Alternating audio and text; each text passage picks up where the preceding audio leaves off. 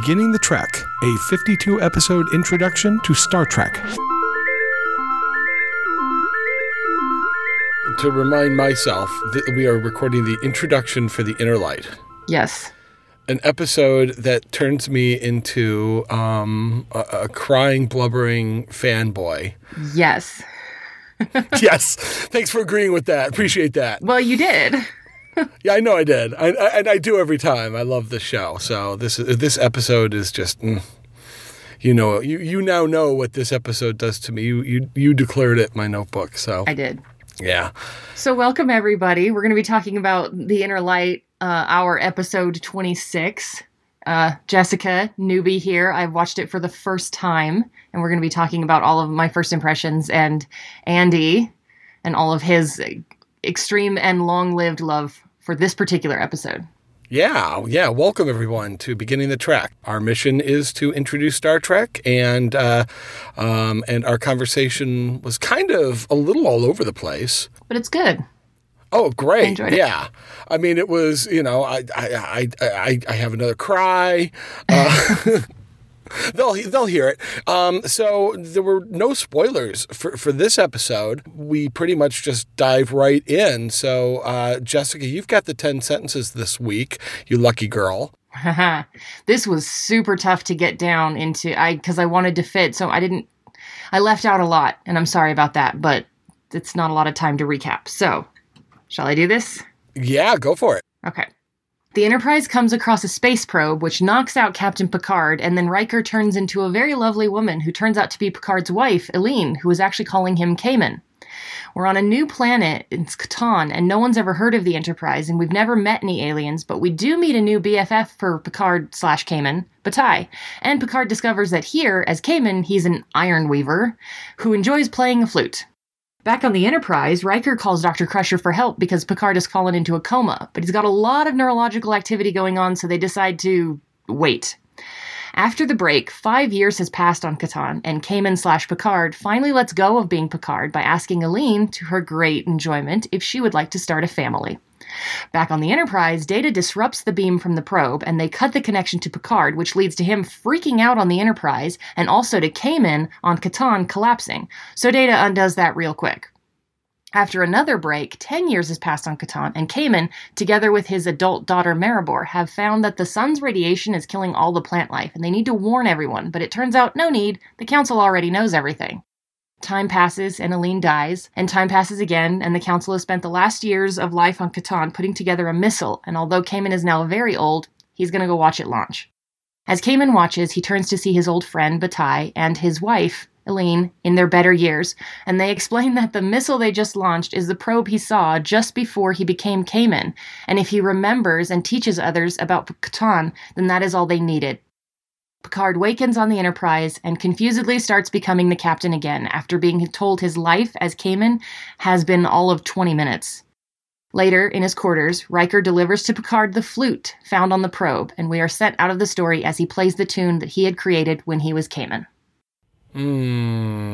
Awesome. It was a lot of the back and forth, which were like, and then years pass, and then... It was a lot of back and forth, and it was a lot of run-on sentences to get it all in. Oh, yeah. But it was all, yeah, like you captured the flavor of it very nicely. Because I could feel it in my tummy as I was listening. I think anything about this episode you're going to feel in your tummy. I think if I just see the words, The Inner Light, I better make sure I know where the tissues are. Jessica, The Inner Light. Shall we talk episode? Yes. I'd like to go first. I think you should. This one has feels. Well, it was okay. It was all right. It was fine. Mm-hmm. So, no expectation. Now your turn. Well, it was okay, I guess. I mean, I gave it like 5 out of 5, but you told me what object I would pick too. You knew the number and you knew the object. What is it? Well, I said that you would do 5 out of 5 Resican flutes. Of course. So I'm assuming, did I get that right? Of course. That would be sacrilegious to give it anything else and wrong. If you'll excuse me for just a moment, I need to just step out of the room. I'll be right back. I just have to take care of something. I'll be right back. Yes! Woohoo! Woohoo! Wow. Okay. That's all taken care of. So it was okay, right? Yeah, it was not a bad effort. Not too bad. From Star Trek, if you ask me. 5 out of 5. Okay, so we're on the same page as far as that goes. Well, I didn't immediately start crying. And that's fine. But I understand where that comes from. This was a really, I almost don't want to talk about it. It's like poetry or something. Either it's like analyzing comedy. You can. Is it still going to be funny when you're done? So there's a little part of me that's just like, this is its own thing. Well, I had to look at this episode. The first time that I watched it, which was a couple of weeks ago, the first time again, getting ready for this, I just went through it and experienced it all. And the second time I went through and I experienced it, and as I experienced it, I thought to myself, why am I experiencing it this way every time? So then the third time I went through it, I was able to start to connect a little bit more to where it is. It's so beautifully done. And it's so well thought out, the whole thing. And so in order to be able to talk about this, my notes I broke it down into 2 different things. I broke it down into how they present the story. And then the second piece was just a study in brilliant acting. Okay. And so those, I had to get kind of clinical to be able to get past. Otherwise, you're just going to hear me cry for the next 20 minutes. Well, okay. But what I want to do before all of that, because I don't know if this is going to get put in the last one. You can cut this out, but it's like The Notebook, right? Well, I did not see The Notebook. So I apparently was single when The Notebook came out and was spared that as a man. Well, I have notebooks a couple of people, and that is when you sit them down and then you burst into tears for, I don't know, at least an hour. And I had one person look at me and it was just like, why? And there's a particular moment. So is there a particular moment in this where that's the moment where you're just like, oh, I lose my stuff every time? Yes. What is that moment? The moment is when Aileen, his wife, dies. Sure. When his wife dies, and it's not even necessarily that I lose it at that moment, but at that moment, every time, and I've noticed this, and it still happens even though I know it's happening now, which is beautiful because it's not ruined for me, I forget that Picard is Picard. Right. At that moment, he is no longer Picard. It is a completely different person going through a different thing. And from that moment on, everything that he experiences, I'm right there with him. Even though you have to be reminded you're watching Star Trek at certain parts during this episode because it so immerses you in his life and it takes you a piece at a time from doubt to being more settled into that life. And that moment right there is proof that he is no longer Picard.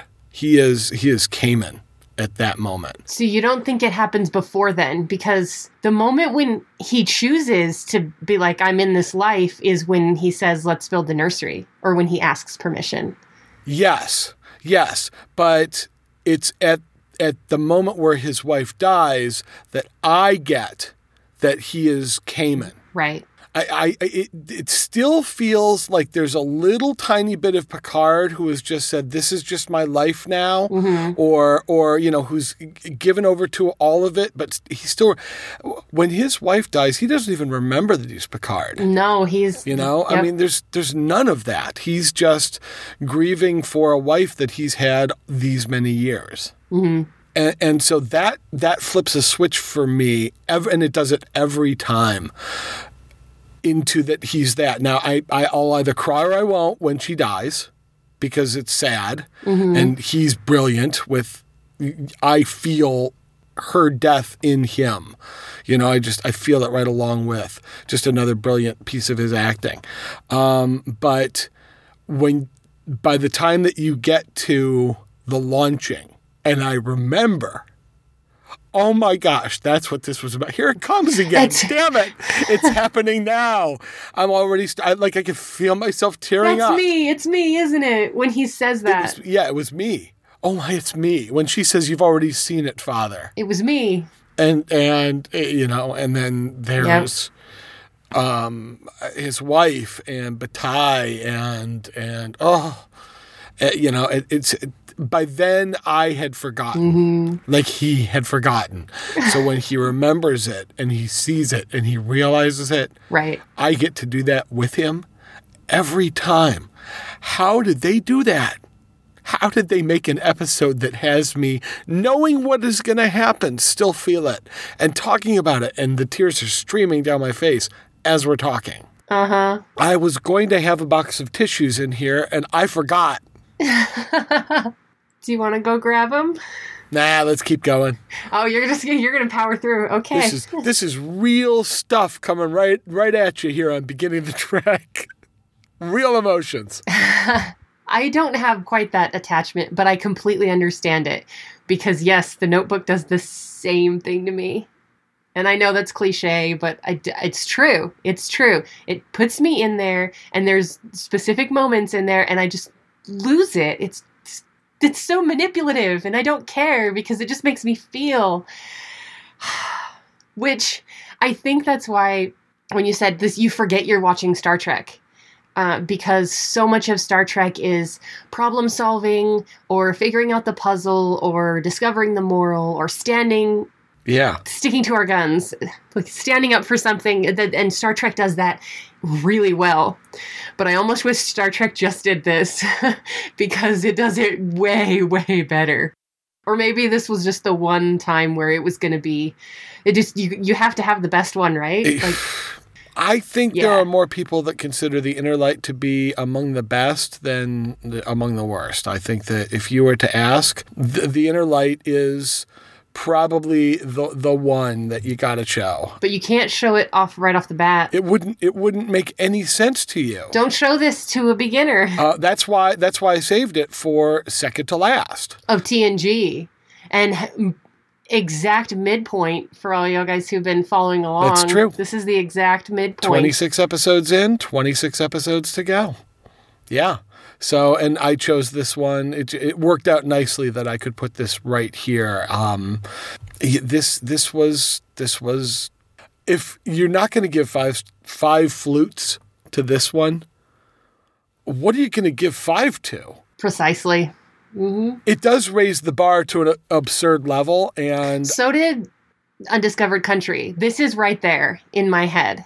So, well, and Measure of a Man was another one that you gave 5 to. So this is only the second time you've given 5 in The Next Generation. I got a whole lot tougher because I gave out 5s just because it was campy and fun. But yeah, the bar got raised real high. I wanted to ask you, because I was thinking about this. Obviously, this relies extremely heavily on Patrick Stewart being phenomenal as he is. Yes. It's amazing. But I have seen other sci-fi shows that do similar things, especially with the like Ghost of Christmas Past kind of episodes, right? Lots of shows do that. Mm-hmm. And this was more of a road not taken kind of thing, but it still has that, let me show you what could be.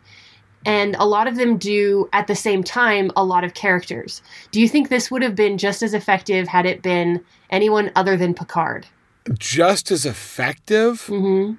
I almost, not to disrespect any of the other actors. No, because part of it's just the character, what we feel about the character. Yes. Like, Worf doing this is going to be a completely different story. Is it going to have the same emotional impact because of how we feel about Worf? Not the actor at all.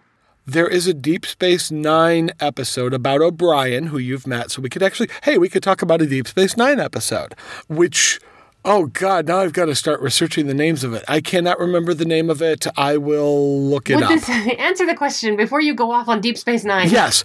There's an O'Brien episode where he is put into a simulated prison and basically has to live an entire prison sentence, even though his body doesn't age. Right. He lives out a 30 or 40 year prison term, and it affects him and it changes him. I don't remember it having the same kind of emotional impacts, even though there are moments in it that are certainly that high. And now I'm not saying Colm Meaney isn't a fantastic actor. Right. He is. Every actor's choice that Patrick Stewart made worked for me in this, to the point where it stopped. I didn't see Patrick Stewart at all in this. I couldn't see the actor. Sometimes, you ever notice that sometimes you'll be watching and they'll say something and you'll say, that was weird the way they said that? Yeah. You don't know why, but for some reason that was weird. And maybe if you listen to it 3 or 4 times, you get, yeah, that was weird, but you don't know why. That's probably an acting choice that wasn't connected or that didn't quite link in with the story. So you, as an actor, and this is like me being an actor and trying to learn my craft and just looking at this master, Sir Patrick Stewart. I see this man make choices that don't look like choices to me. They just look like what would naturally happen. He wakes up and sees her face for the first time, and he's Picard, a 24th century starship captain, suddenly that was looking at a probe, suddenly looking at a woman's face who genuinely is looking at him saying, are you okay? Is everything, are you, and I believed every bit of as he looks around trying to figure out what's going on, what's happening. There wasn't one moment where I said, that's an actor trying to be all that. And then, add on top of it, you're going to have a camera 2.5 feet from your face. You're going to be well lit. They're going to ask you to do it 6 times, And yet I believed every moment, not just from him. No, I was about to say From her. From her. From Bataille. From Bataille, yes. Those that two, actually friendship. Those 3 are just, they made this world from this probe out of these specific characters and his kids too, but because they come later. He settles into this world because they are, now my brain is getting cluttered. Like, is he only seeing one part of the world? And is this probe only showing him like one kind of... Of course. Is it catering to his psyche? Like, we have no idea. Possibly. Certainly... The one thing that we could say is that they were capable of playing the flute. Because that was real. because the flute was a real piece. Okay, is that a flute? I don't know music a whole lot, but... It's not. It's actually called a penny whistle. Thank you, Mission Log, for doing that research so I didn't have to. Because I remember from when you guys did this episode, that was called a penny whistle. Flutes go this way. Yes. You can't see me, but it's sideways. Flutes go on the side, and the penny whistles. So technically, it is a Ressican penny whistle. We're going to call it flute because we get it. We're all going to know what you mean.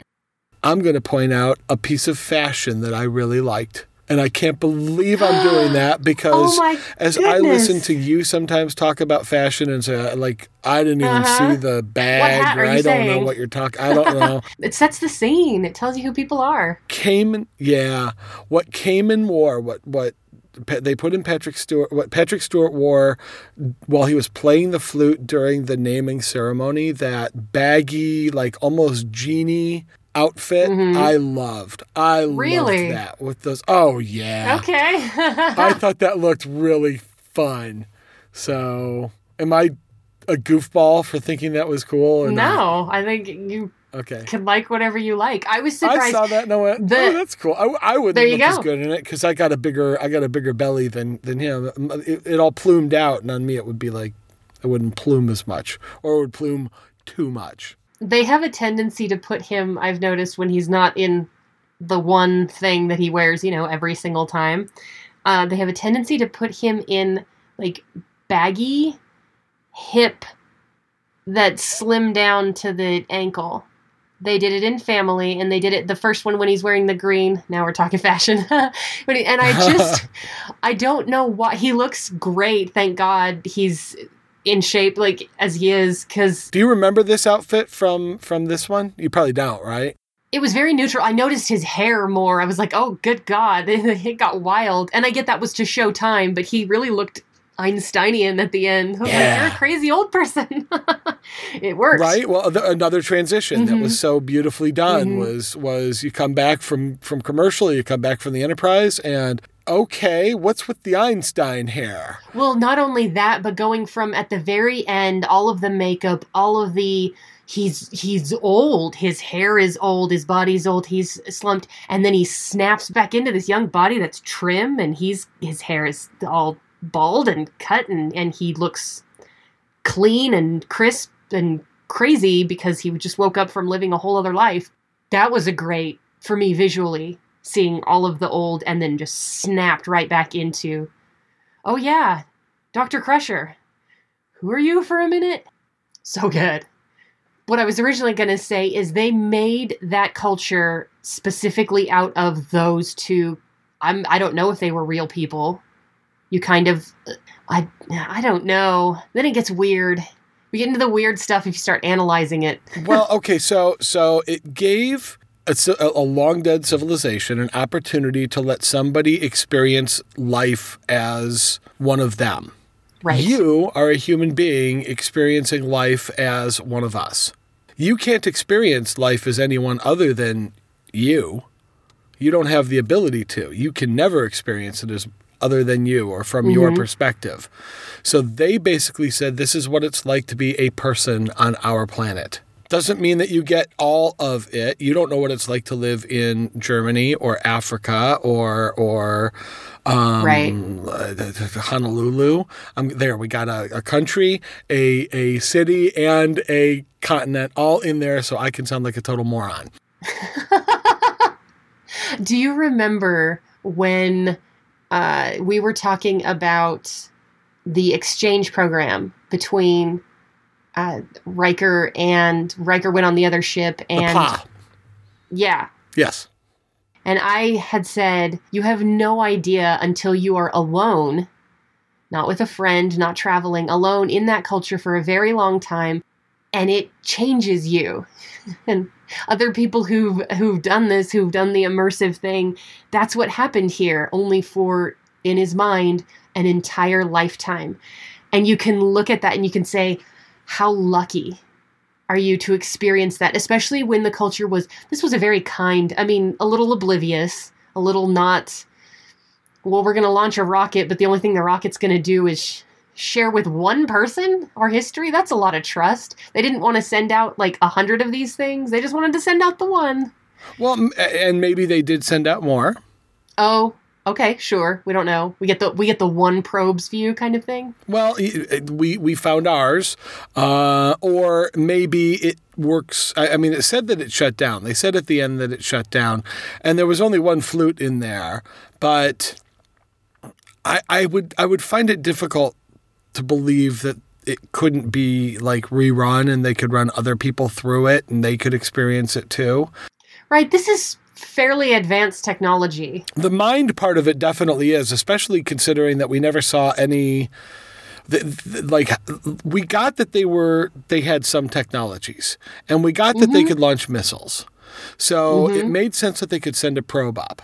I bought all that. The mind zapping thing, I never saw anything in Picard's life as Kamen that said that they had that technology or were working on that. And that was a bit of a missing, but I didn't care.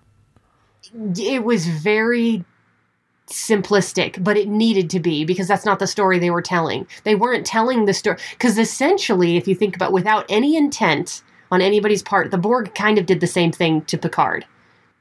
They took his brain, and made it part of theirs. That's exactly... And the difference between those two stories, one is horrifying that he has to get over, and one is wonderful that he's going to have to get over. But both are really powerful in his psyche. in some ways, I really do want to say, and this is odd because I was literally just having a conversation about this a couple days ago with someone. My paranoia about waking up, it's one of those weird fears, and something has changed, and the Matrix switched. Everybody knows it but me. It's always been that way, but I am set on believing that something has changed, and I know that street was that street before, and I woke up one day and it's not that, and everybody's telling me I'm crazy. So place yourself on that. Only the entire world, everything you are isn't real. You're Cayman. You're not Picard. Why are you looking at the stars? Why don't you just join me here? What's wrong with you? Are you crazy? I mean, they're super sweet about it, but that's a mind trip, literally. And it's terrifying. I don't understand how you couldn't find this terrifying. Well, I think at first, I don't know whether Picard found it terrifying, but he certainly found it distressing. He found it angry. Right. He found it angering. He found it confusing and frustrating, and he wouldn't give it up for years. It sounds like she was still even just before the whole nursery thing, and that was one of the things about how they told this story that I thought was just beautiful was the transitions, when you would see a chunk of Cayman's life, and then one of two things would happen: you'd either cut to commercial, which isn't quite as effective now. But you could tell that, fade to black. Tell, yes. Or they would cut back to something on the Enterprise, which almost sometimes seemed jarring to me. When you'd cut back to the Enterprise, and it's like, oh, right. We're still in a Star Trek episode. We're dealing with that. You just want to see this story unfold. And that was another thing they did was, here's the story about this guy, this Cayman guy, and trying to figure out life. And suddenly it's just being in a life, and you're just interested in his life. In his kids. In what they do. One of them wants to make music. You can picture this man growing up like that. Right. One of them should get married, having babies. Sure. Yeah. There was so much. The pacing of this was really, really brilliant. And the first time watching it, it's kind of jarring because when you go, you understand, oh, the probe's doing this thing to him. It takes him to, cuts back, and then goes back to him, and it's 5 years later. And you see, that was the moment I was like, oh, here's what's happening. Okay, they're going to do an entire thing. This isn't going to be I'm fighting you for my brain. Let's get out. Let's find out who this civilization is and talk to them and problem solve. That was not what it suddenly turned into. Oh, this is going to be a long ride for him. And yeah, the Riker, and where the heck was Troy? Of all the moments. Was she there? We got the Doctor, we've got Riker, we've got Data. I watched this 4 times. I can't picture she wasn't her. I mean, we had the Doctor anywhere, and the big let's disconnect the stream moment. Of all the times for her to shine on an emotional empath level. Wow. I didn't realize it until the very end, and I was just like, hey, he just went through all of that. I'm not realizing it until this moment. Where's the telepath? Well, at least, she didn't, okay, clearly it didn't draw from the story, except that I noticed it, and I was just like, oh. Was she in the episode? I mean, I can't. Nope. See, you get to see this for the first time, too. You're going to have to go back and rewatch it. No, well, no problem. But that, yeah, you're right. The telepath would have been the one person that might have been able to give them some actual useful information. There's something, he's confused. He's this. It's anything. Right. Anything would have told. Well, and just to actually ease their minds that this isn't a Borg thing, something he's not being attacked. Kind of. He is. They did it against his will, which. Yeah, and instead they tried to brute force cut him off. Right. That was Riker's tact. Well, they didn't know. They thought he was being attacked, which... I get it from that perspective in the 20 to 25 minutes that he was living that whole life, which even that moment, when he asks how long, and he says 20, 25 minutes, and Picard's face, 25, are you kidding me? 25 minutes? That doesn't even compute. Can you imagine being brought out and being young again? What a huge... Because you're living life, and the more you live life, the more your body just fails you. And all the things that it's supposed to do, it stops doing, or it doesn't do as well as it used to. And then snapping and saying, you didn't live 100 years, it was 20 minutes. I'm shocked he didn't, like, start pulling out his hair and being like, my body, my fingers feel so good. It would have been an interesting thing to put in there. I know why they didn't, because it's sidebar, but I think it would have been really honest. You think about what Picard, can he come back? This man's being put through a lot of stuff. Oh my gosh, yes. We're not done. We're going to put him through more stuff, more mind control. We're going to torture him, and every time, let's just put him back in the chair. There's a lot. That man is enduring. Dude's going through a lot of stuff. Yes. Do you immediately just let him be captain still? Like, shouldn't Riker say, hey, as number one, I think maybe you should take a holiday. Go see a therapist. As long as you get a good counselor on board, I suppose. Is she on board, really? We don't even know anymore. It's just part of what makes Picard the man. It's just really interesting. That's what they go to as writers. Or that's what we go to. Is that what we want for him? We want him to settle down with a woman that he loves and have kids and play the flute? I don't know. That was... No, he does. I mean, he still does research, and he's still, I don't know, did they call him a welder or something? Like, what job did they give him? He was he's the best metalsmith or something weird like that.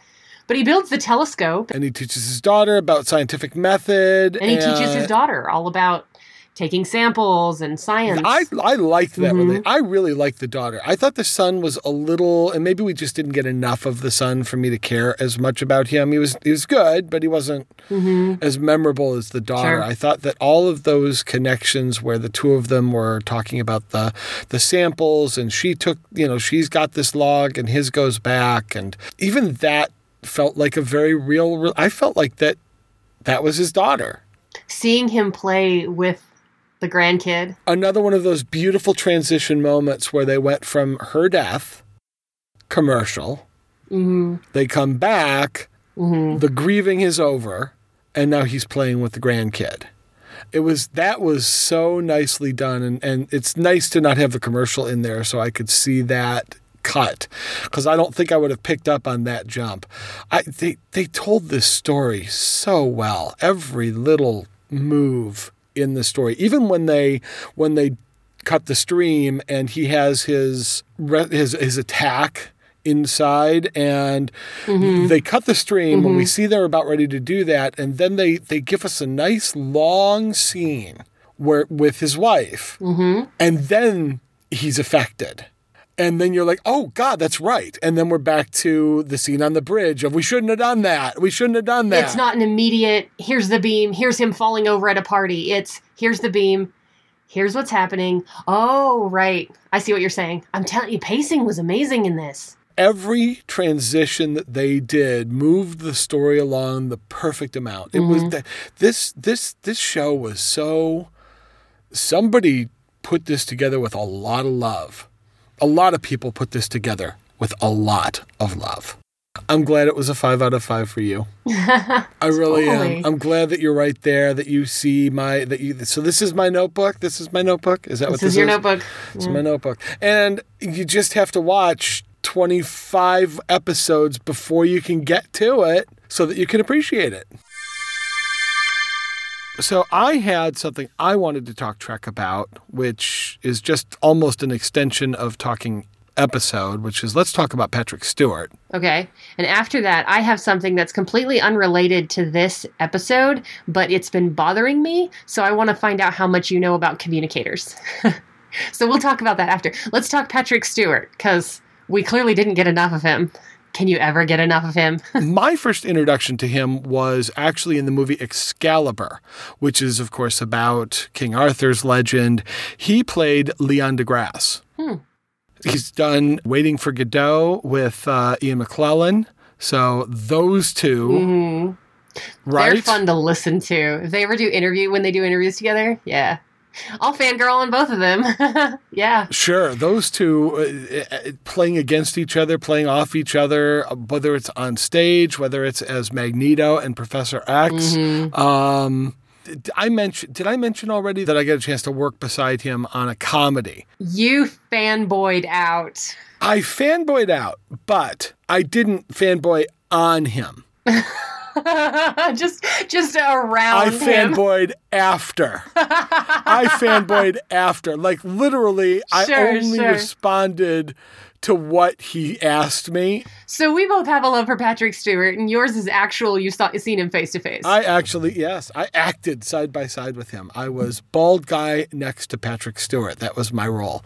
So apart from that, I looked up like so much of the stuff that he did. So Blunt Talk, obviously, Professor X, Charles Xavier from all of the X-Men and Marvel Universe movies. He was the narrator from Ted and Ted 2. Yeah, really? The movies? Yep. About the bear?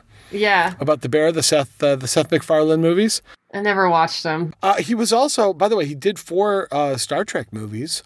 I don't know if you knew that, but there were 4 Next Generation movies that he was kind of in.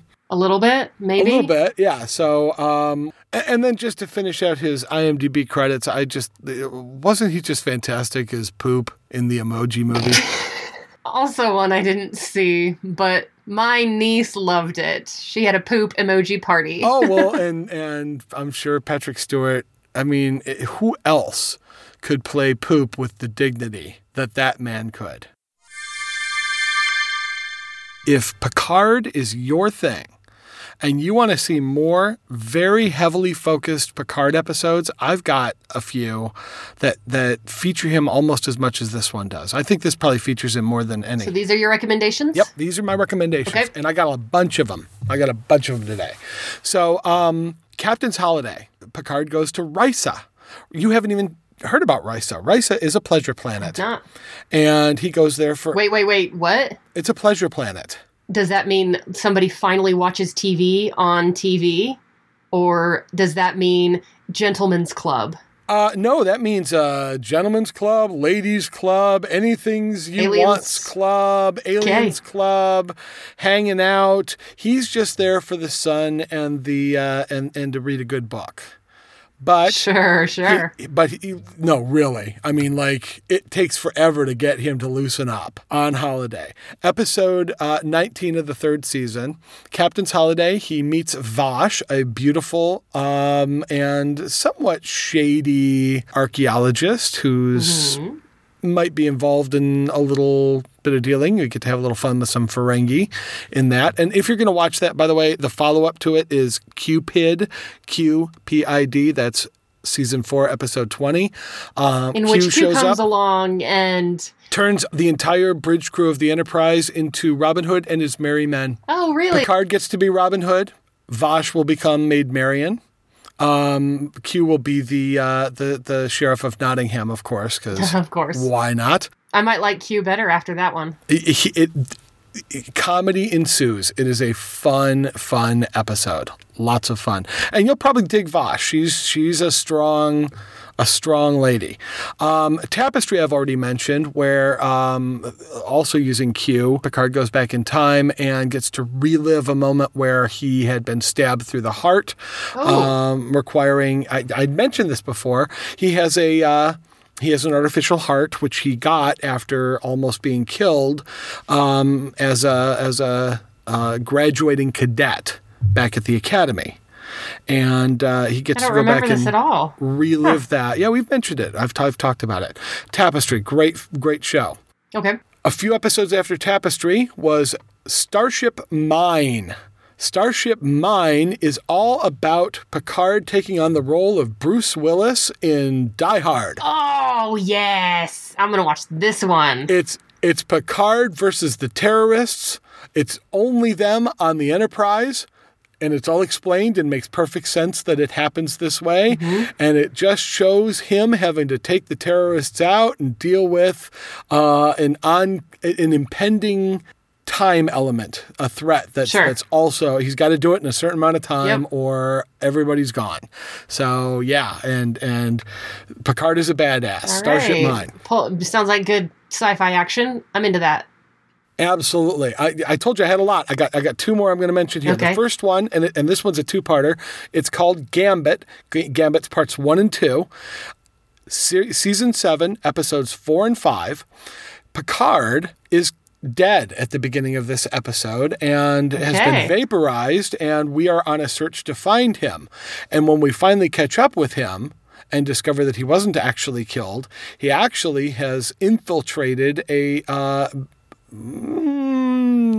group of potentially dubious people, and things are afoot, and it gets very, I don't even know how to describe this. It's a fun Picard out of, he doesn't have the Enterprise to back him up, and he's got to deal with the situation. Okay. And Riker gets involved, and he, if I remember correctly, he's pretty cool in this too. Who the hell knows? You're never going to be sure of saying that again. and now I'm going to say one more, and Okay. this is the one that if I'm so sorry, folks, for all of you that just expected Darmok to be on my 52. It should be. I know Darmok is a fantastic episode. It features Picard very heavily. Darmok is a story where Picard and this other alien, Darmok, end up together on a planet, unable to communicate with one another. These two races have never communicated properly with one another. Okay. And he has to work out a way to communicate so that they can defeat this thing that's coming to attack him. It's a fantastic episode in First Contact, in finding common ground. And it's, it was either the Inner Light or Darmok, and I'm sorry, it's got to be the Inner Light. So there you go. There's my recommendations. All right. That was a There's lot some of good me ones. talking. Do you have anything you have to say about any of that? I just went blah, blah, blah, blah, blah, blah, blah, blah. I also have a recommendation. It has nothing to do with Star Trek, but it does have to do with the Inner Light. Oh, This episode was a lot like poetry to me. There was a lot of show, don't tell. And there was a lot of meaning just brought from the viewer. So this is what I took away from this. There's a particular poem by Walt Whitman. It's pretty famous for a poem. And you should all go look it up if you love the Inner Light. It's called Of the Terrible Doubt of Appearances. It's not very long, but it's worth a read. awesome. Go pick up some leaves of grass. Okay. By who? Whitman. By Walt Whitman. Have you ever read it? No, but I'm gonna. It's that one in particular just because I was just like, oh, there's too much in here it's so perfect. It matches. I can read a Walt Whitman poem on our podcast, can't I? You can. What does it mean to you? Tell me what it means to you. I mean, it starts out the uncertainty. We're all deluded. Identity beyond the grave. Everything you're seeing, it's mocking you. It's not what it is. And then it transitions into this. Everything that you're looking around isn't real. I am charged with an untold and untellable wisdom. I am silent. I require nothing further. We're getting to experience something else. Is that not the Inner Light? So this poem and this, it lined up for me. It not in this episode, but in specifically Best of Both Worlds and another one. There's a moment when Shelby says something and she doesn't touch her communicator. Yes. It's just, and then Worf responds through the communicator. Yeah. So I'm used to them being like, oh, I'll tap my chest and then say something and then they'll respond. But there are moments when they don't tap their chest and the people respond, which means that the Enterprise is always listening and you're always being recorded. I don't know. Is the Enterprise listening all the time? That's an interesting question. We should find that out. Siri, is the Enterprise listening? Oh, I get it. Yes, the Enterprise is listening all the time. How else couldn't it? It has to, right? To function, yes. How does the computer on the Enterprise work? Sure. How does it anticipate all of the stuff that it needs to in the holodeck? How does it know everything that it needs to know about all the details from everything everywhere? She's alive. Well, maybe. I mean, we've talked about the Enterprise computer being alive before, right? Mm-hmm. I believe it. Chances are the actress probably just didn't think to do it, wasn't told to do it. It got missed. Right. It got missed in the edit.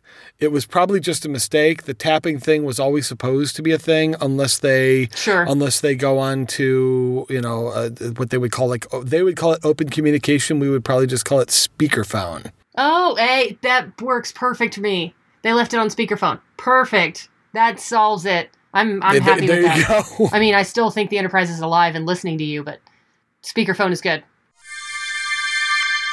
So we are one episode away from finishing our block of Next Generation episodes.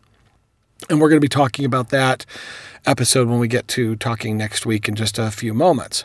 But we wanted to let y'all know that after we do our last episode of Next Generation, in between that and starting out our Deep Space Nine, we're going to have a bonus episode with a few little bonus conversations, things that Jessica and I have talked about regarding Next Generation, regarding Trek. It's not going to have much of a theme to it. Heck, we'll probably talk about 2 or 3 episodes. And we're giving ourselves a break and hoping that you enjoy a little bit. That's what we're doing. It's a good transition. And then we'll start with DS9. Yep, and so that's going to happen. I think that's going to happen the first week of April. So this will be a little April Fool's bonus. Hey, I like that. So I guess I've not done the April Fool's joke because I just spoiled it.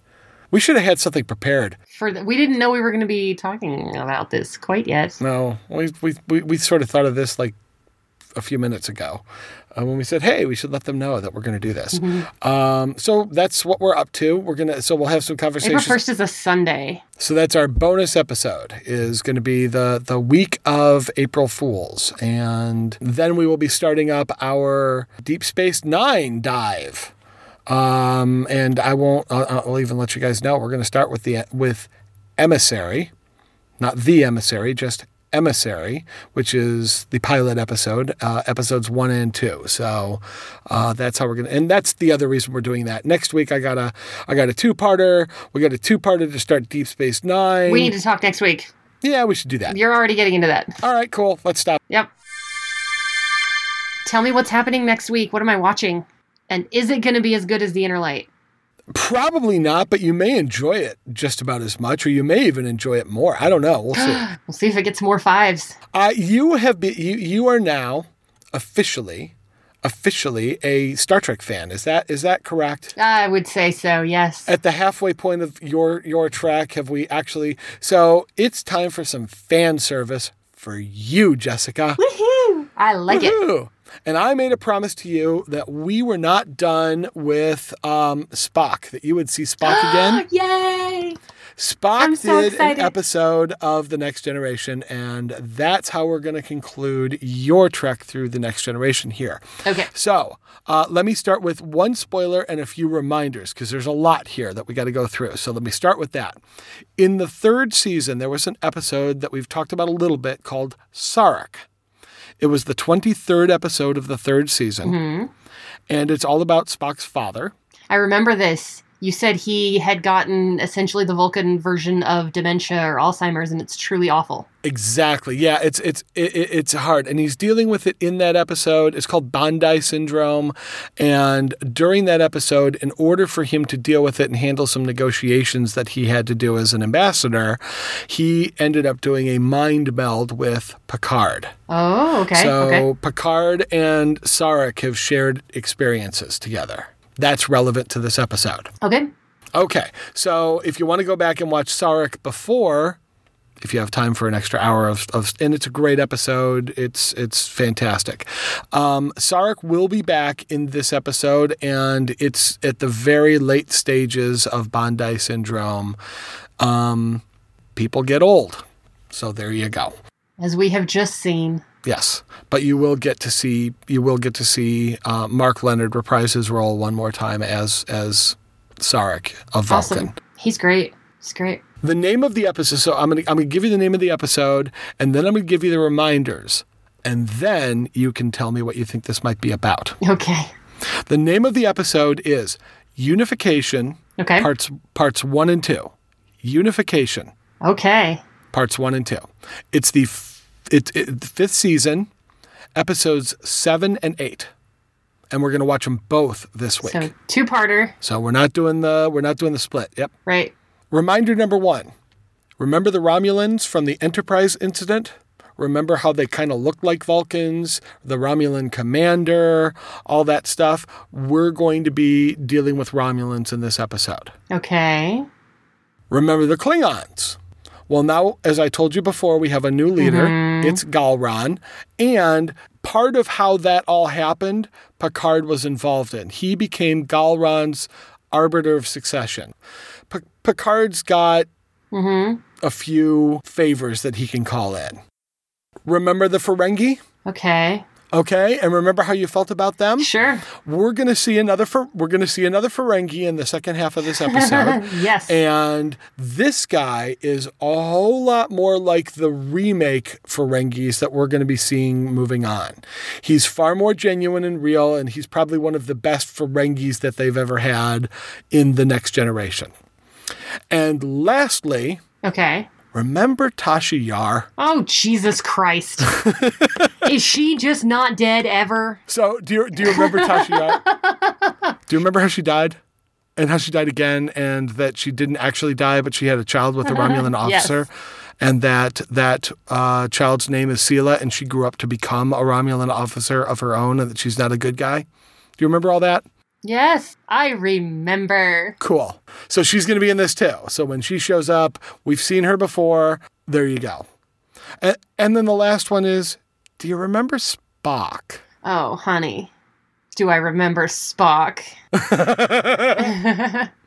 I love it. So that's all the information you get. We got Romulans and Ferengi and Klingons and Tasha Yar's daughter and Spock and Sarek. And it's called Unification. And I've given you as many clues as I can possibly give you. I'm never going to guess this. Well, all right. Here's what I think is going to happen. There's going to be a lot of individual relationship threads that all tie together. So you're going to have some things where it's like, what'd you say her name was? Sela? Comes and she talks to Spock and they have a thing. And then a ship blows up over here. So, the Klingons have to deal with that and Picard, and then Picard goes over here. So I think it's going to be a bunch of transitioning kind of relationship things that all end up in a giant meeting room where they have to like work it out. And there's a peace treaty that's signed. And that's the unification. Is we all come together in the end. I got that. Okay. The answer is I don't know. And the answer is you'll find out when you watch Unification. When are you going to be watching and tweeting Unification? That will be happening. I will do my first watch on March 25th. That's a Sunday, as usual, 7 p.m. Mountain Time, which makes it, 6 p.m. Pacific Time? So if y'all are on that, follow along at Begin the Trek, again, as usual. If you don't see it until later, it does pop up on www.beginningthetrek.com. So if you go to any of your favorite episodes that are on our 52, you can see my sidebar of tweets. I've been seeing a lot of sidebars of tweets, or a lot of tweets. We've had some people out there tweeting around a little bit lately.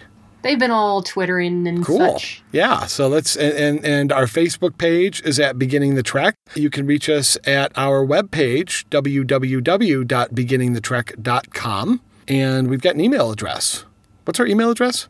info@beginningthetrek.com will come to us. There you go. So if you have thoughts or things that we said wrong and they're bothering you, or you want to see what's coming up, because I bet Andy will respond to that. If you've got if you want to tell me what, now that you know my lineup here for the Next Generation, how did I do?